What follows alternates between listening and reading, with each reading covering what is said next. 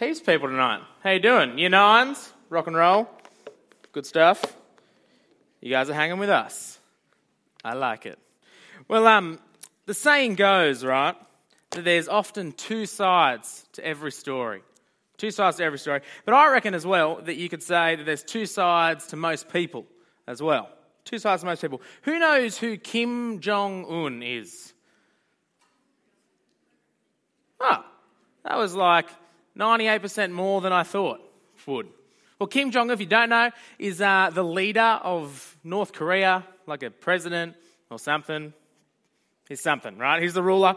Now, to us, Australians, Americans, he's kind of just a bit of a meme. Like, he's super weird. Because all that we kind of get of him is like he's kind of doing something in North Korea, and we just get these weird pictures of him visiting random places that just make zero sense. So like this, we just get this picture and we're like, I don't know what that is. Maybe he likes noodle. He looks like he likes noodles a little bit. But we just get, or like this, they're potatoes. Like I have no explanation for that photo at all, except that he's a meme. Or like he's at a kid's sock store, like measuring the socks, like are they this big? Like I don't know what he's doing. And that's kind of all we get of Kim Jong-un is just these weird, memey photos of him. He's just a meme to us, right? But that's not who he is in North Korea, if you ask someone over there. North Korea is super weird. They've got this media ban kind of thing. So you can go home on your phone, you can look at the internet, get news from all over the world. That's not the case in North Korea. It's like super constrained and things are blocked out and they've got their own country's internet. And so lots of information North Koreans can't really get to. And so this is what is put out onto their internet about Kim Jong-un. Here's my favourite 3 facts about Kim Jong-un that they talk about. First one, he could drive when he was 3 years old. That's pretty impressive. 3-year-old can drive. I like that. Kim Jong-un, he also, if you didn't know this, he invented the hamburger.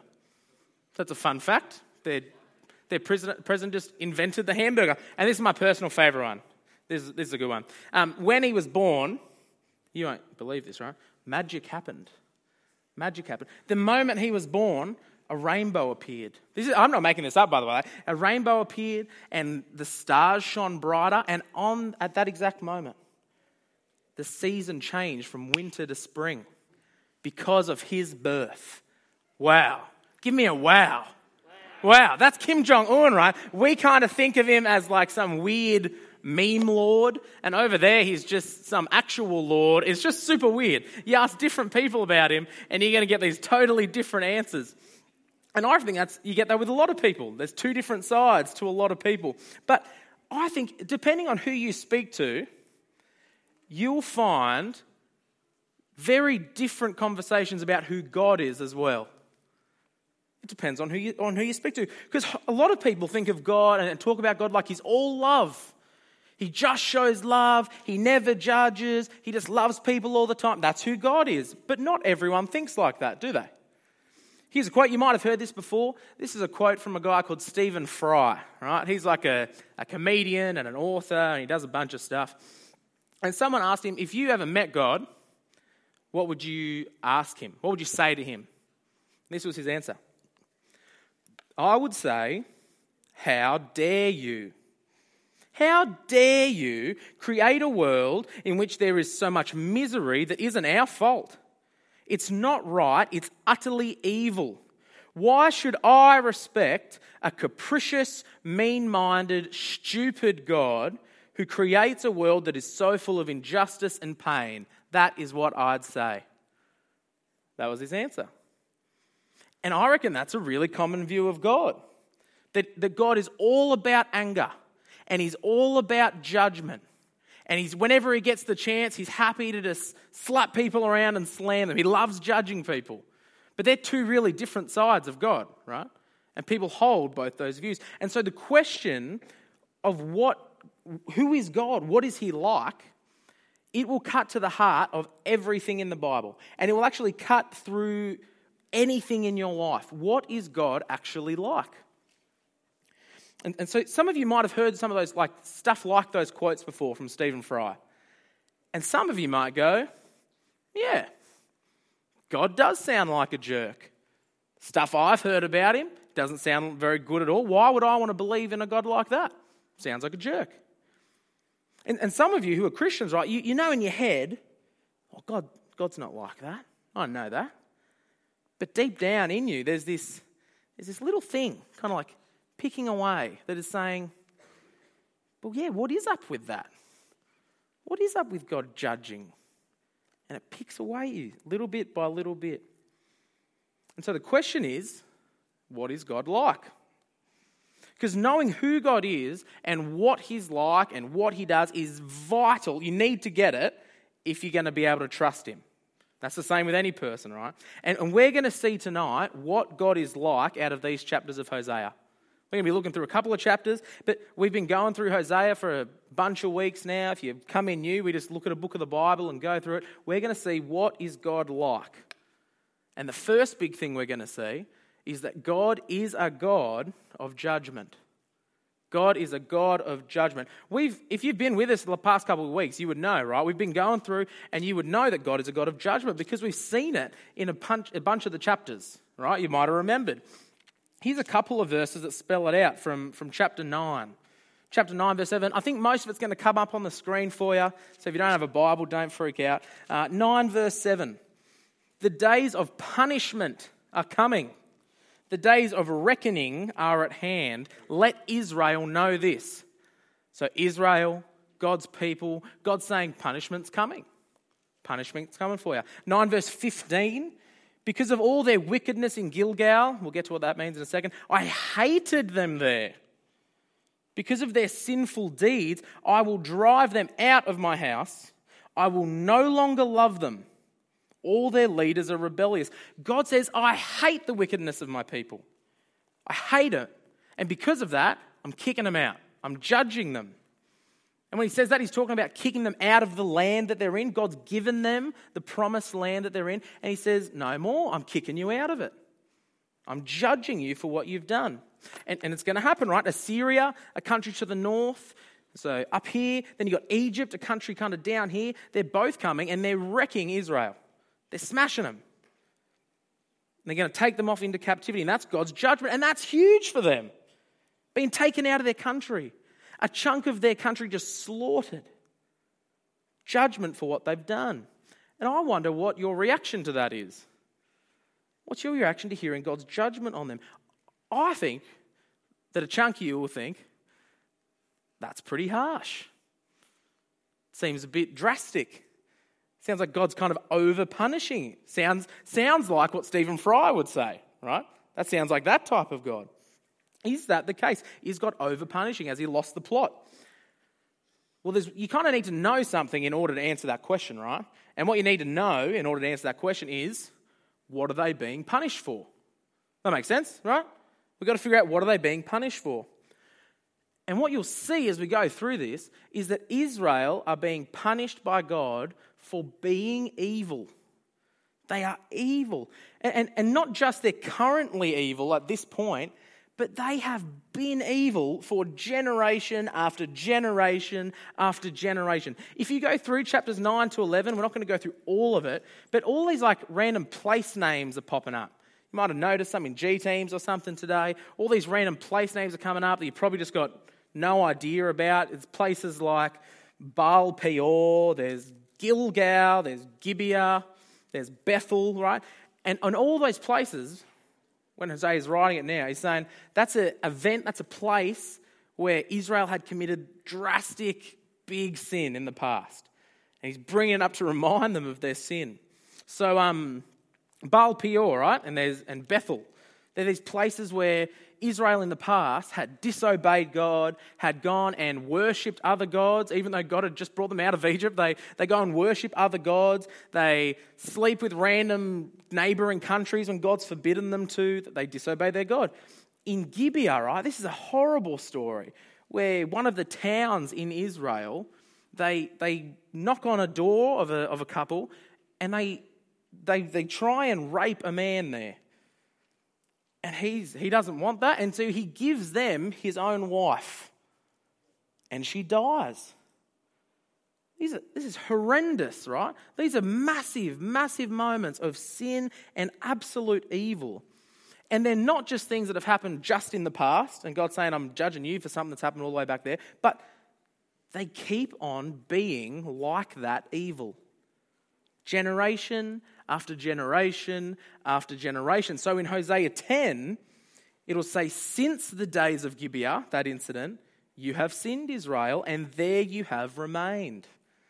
They're still like that. God's people, Israel, have turned away from God, and the signs of that are really clear. And so he's punished them. And he's warned them over and over and over again. Stop, or this is coming. Stop, or this is coming. And they just refuse to. They keep doing what they're doing. This is a big call, but I don't think anyone here would say that's an unreasonable thing of God anymore, having heard that. When you hear of the crimes committed, punishment makes more sense. In fact, God's judgment of that is no longer an ouch thing where you hear it and you're like, ugh, I hope that didn't happen. It's actually a good thing when you hear of God judging.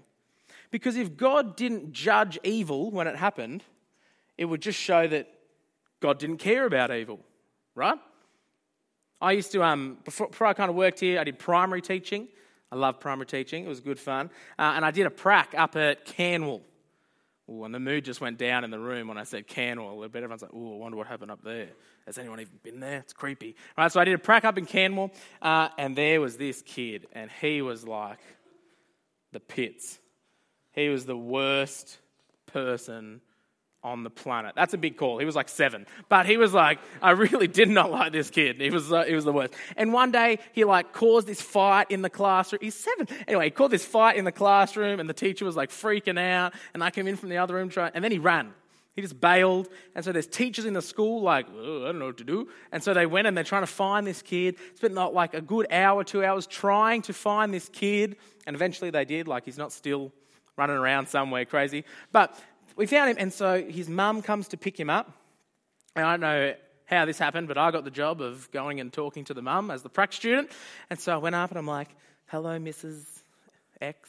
I don't know why this is my voice. That should be her voice, right? But your kid, Bob, not his real name, your kid, Bob, worst dude in the world, caused a fight, ran away, and I can see it in my brain. That's how much it annoys me. She looked at me like this. Like, you know the head tilt? Do you get the head tilt? She goes, oh, what are you going to do? Come on, kids. And they just left. And I just sat there like, well, that is just not how I thought this was going to go. I thought she was like, well, let's just punish him. I didn't want her to smack him, actually. But, I thought she would care a bit more than, what are you going to do? Let's go to Macca's.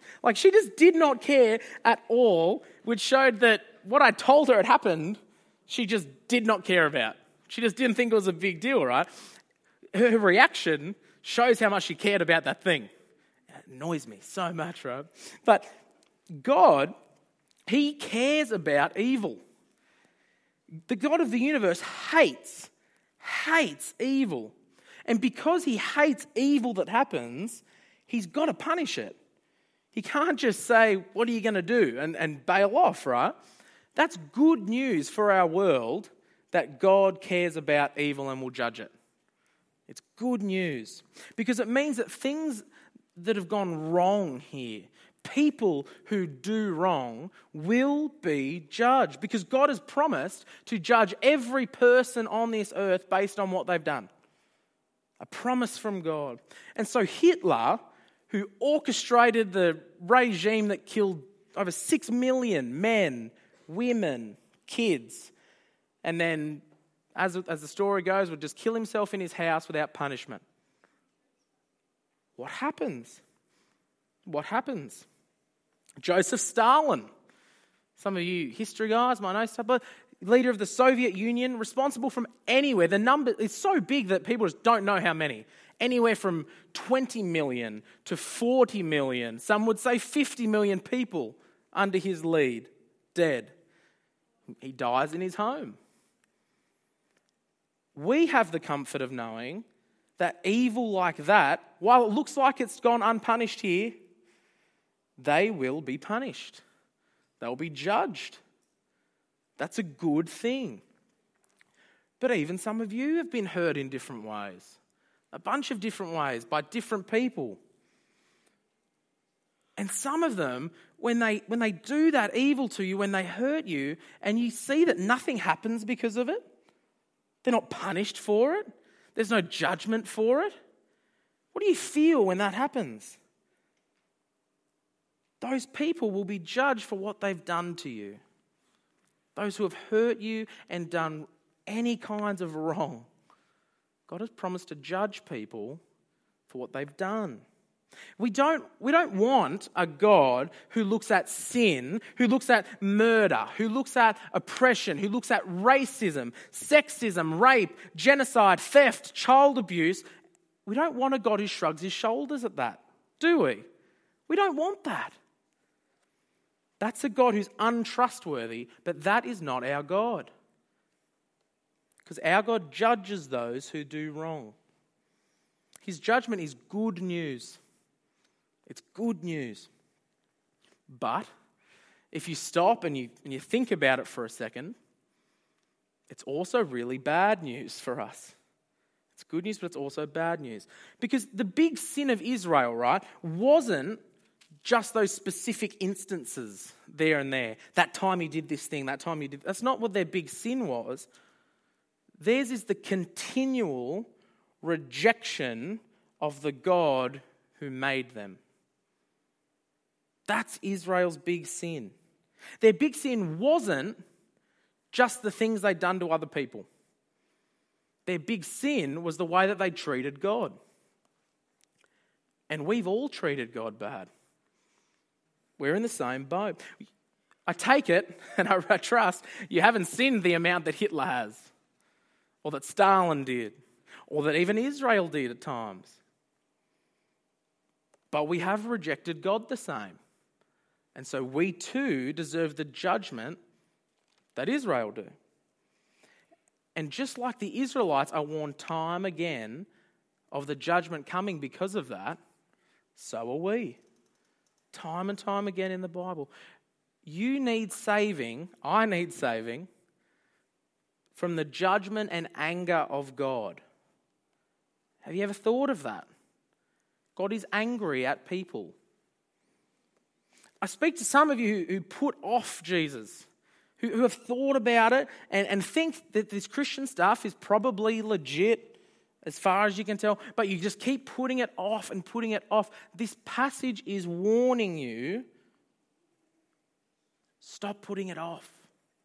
Don't put it off a single day more than you need to, because God is angry and he's warned and he's warned and he's warned.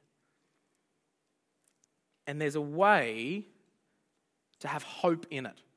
And this is why chapter 11 of Hosea is just this epic chapter that we're going to look into now. Because the God of judgment isn't all that he is. Because God is a God of love. We've seen chapters among chapters of God, and Hosea 4, God telling his people that he's going to judge them, that he's going to wipe them, that he's going to kick them out into neighbouring nations. But there's a massive change in chapter 11, and you can't miss it, right? Just by reading it. Check it out with me. It should come up on the screen. I want you to, as we read this, I want you to just try and get the vibe. Get the vibe of God in this. Don't worry about all the specific words. I want you to try and get the vibe of what you reckon God is like, so read these verses. When Israel was a child, I loved him. And out of Egypt I called my son. Can you hear the love there? But the more that they were called, the more they went away from me. They sacrificed to the Baals, other gods, and they burned incense to images. God loved them, but they kept turning away. It was I who taught Ephraim, that's Israel, to walk, taking them by the arms, but they did not realize it was I who healed them. I led them with cords of human kindness, with ties of love. To them I was like one who lifts a little child to the cheek, and I bent down to feed them. What is the tone? What is the vibe of that? A God who loves his people. A God who loves his people. The next verses. Will they not return to Egypt? And will not Assyria rule over them because they refuse to repent? This is the judgment. A sword will flash in their cities. It will devour their false prophets and put an end to their plans. My people are determined to turn away from me. Even though they call me God Most High, I will by no means exalt them. God has this deep, deep love for his people, but he must judge them for the wickedness they've committed. And so how's that going to work? How's that love and that judgment, how's that going to work together? Check out the next verse. It's another kind of big change. How can I give you up, Ephraim? How can I hand you over, Israel? How can I treat you like Admah? How can I make you like Zeboim? These were cities that God had destroyed in the past. Saying, how can I do that to you? My heart is changed within me. All my compassion is aroused. I will not carry out my fierce anger, nor will I devastate Ephraim again, for I am God and not a man, the Holy One among you. I will not come against their cities. God relents. He doesn't carry out his anger in all of its fullness towards them. And that's not to say that he doesn't judge them, right? Because he does judge them. That kind of wiping out, that happens in history. But there's the promise of God to bring them back from that. Verses 10 and 11. That they will follow the Lord. He will roar like a lion, and when he roars, his children will come trembling from the west. They will come from Egypt, trembling like sparrows, from Assyria, fluttering like doves. I will settle them in their homes, declares the Lord. And so God doesn't unleash all of his anger at his people. He judges them, but with this merciful and loving hope of return. He doesn't just wipe them out. Why does he do that, though? Whenever I hear of God's mercy in the Bible like that, I'm kind of struck a bit to go, why doesn't he just give up on these people? Because he doesn't owe them anything. They keep turning from him time and time again. Why does he keep doing it? I can see two reasons in this passage for that. The first is in verse 9. It's in bold for you on the screen. Because I am God and not a man, the Holy One among you.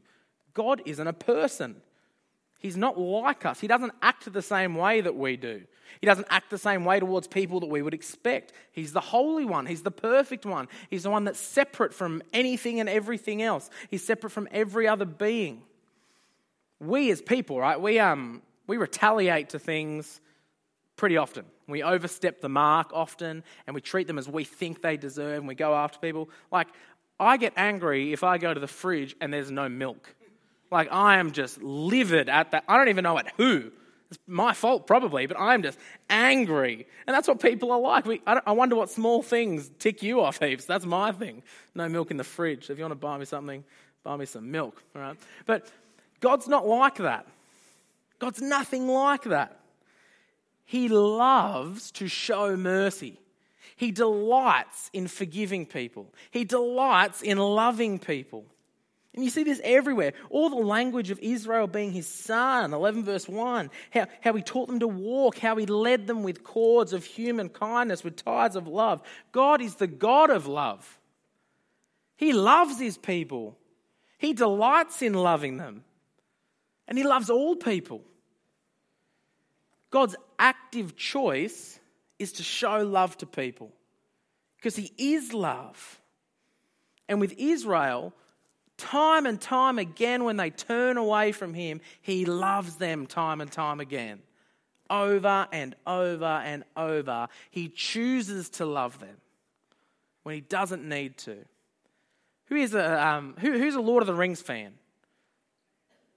So we have more people who know Kim Jong-un than like Lord of the Rings. That's an interesting statistic, right? I love Lord of the Rings. I love everything about Lord of the Rings. I love that they go for like 100 hours each. I dig it, all right? I love Lord of the Rings. But there's one thing I hate about Lord of the Rings. One person I hate. That's Frodo. I hate Frodo. He's the worst. He just whinges and he whinges and he's and I just can't stand. It's like I hate Harry Potter. Yeah. You all sound like Frodo now with your whinging about it, right? Frodo just whinges for like 10 straight hours of movie and it's the worst, right? And I'll tell you the best part about Lord of the Rings? Samwise, all right? Because through all of Frodo's whinging and complaining, Samwise is there. He's always there. Frodo tries to like kick him out and accuse him of stuff. And Samwise is like, but then he comes back and he saves the day because he's Samwise and he's the best. Frodo trusted that thing over Samwise. That thing. That's hectic. If you ever see something like that, probably don't trust it. It's creepy looking. Don't do it. Samwise is this like constant friend in the midst of anything. He just keeps going with Frodo because he's the bomb. Naming my kid Samwise. Maybe. We'll see.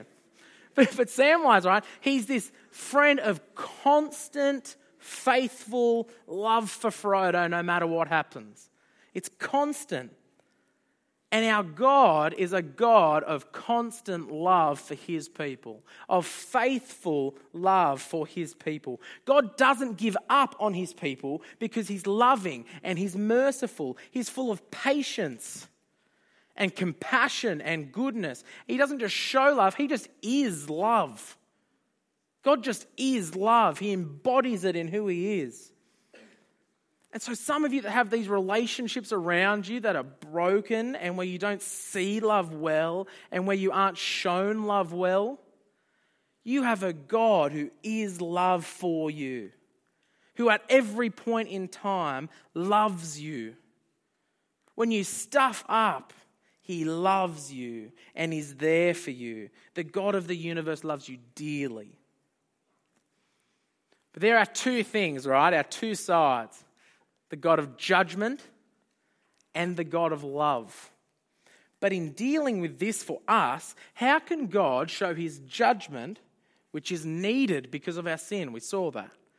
But how can God show his judgment and his love?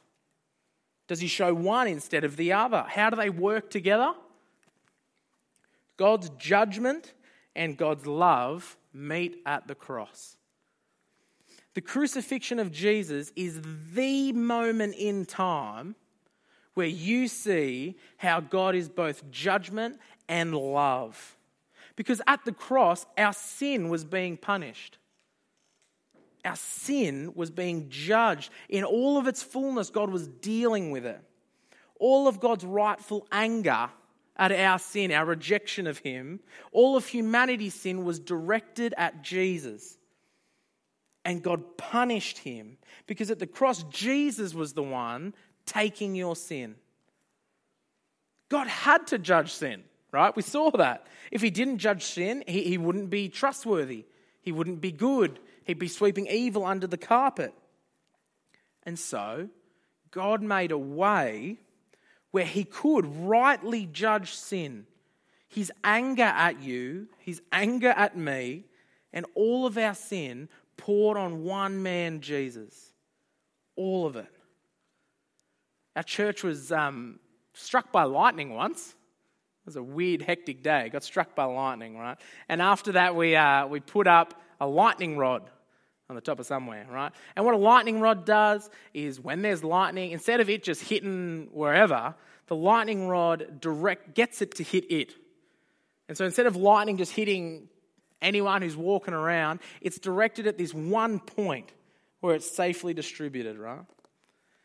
That's what Jesus did. That's what Jesus did. All of God's anger was not poured out on all people like it should be.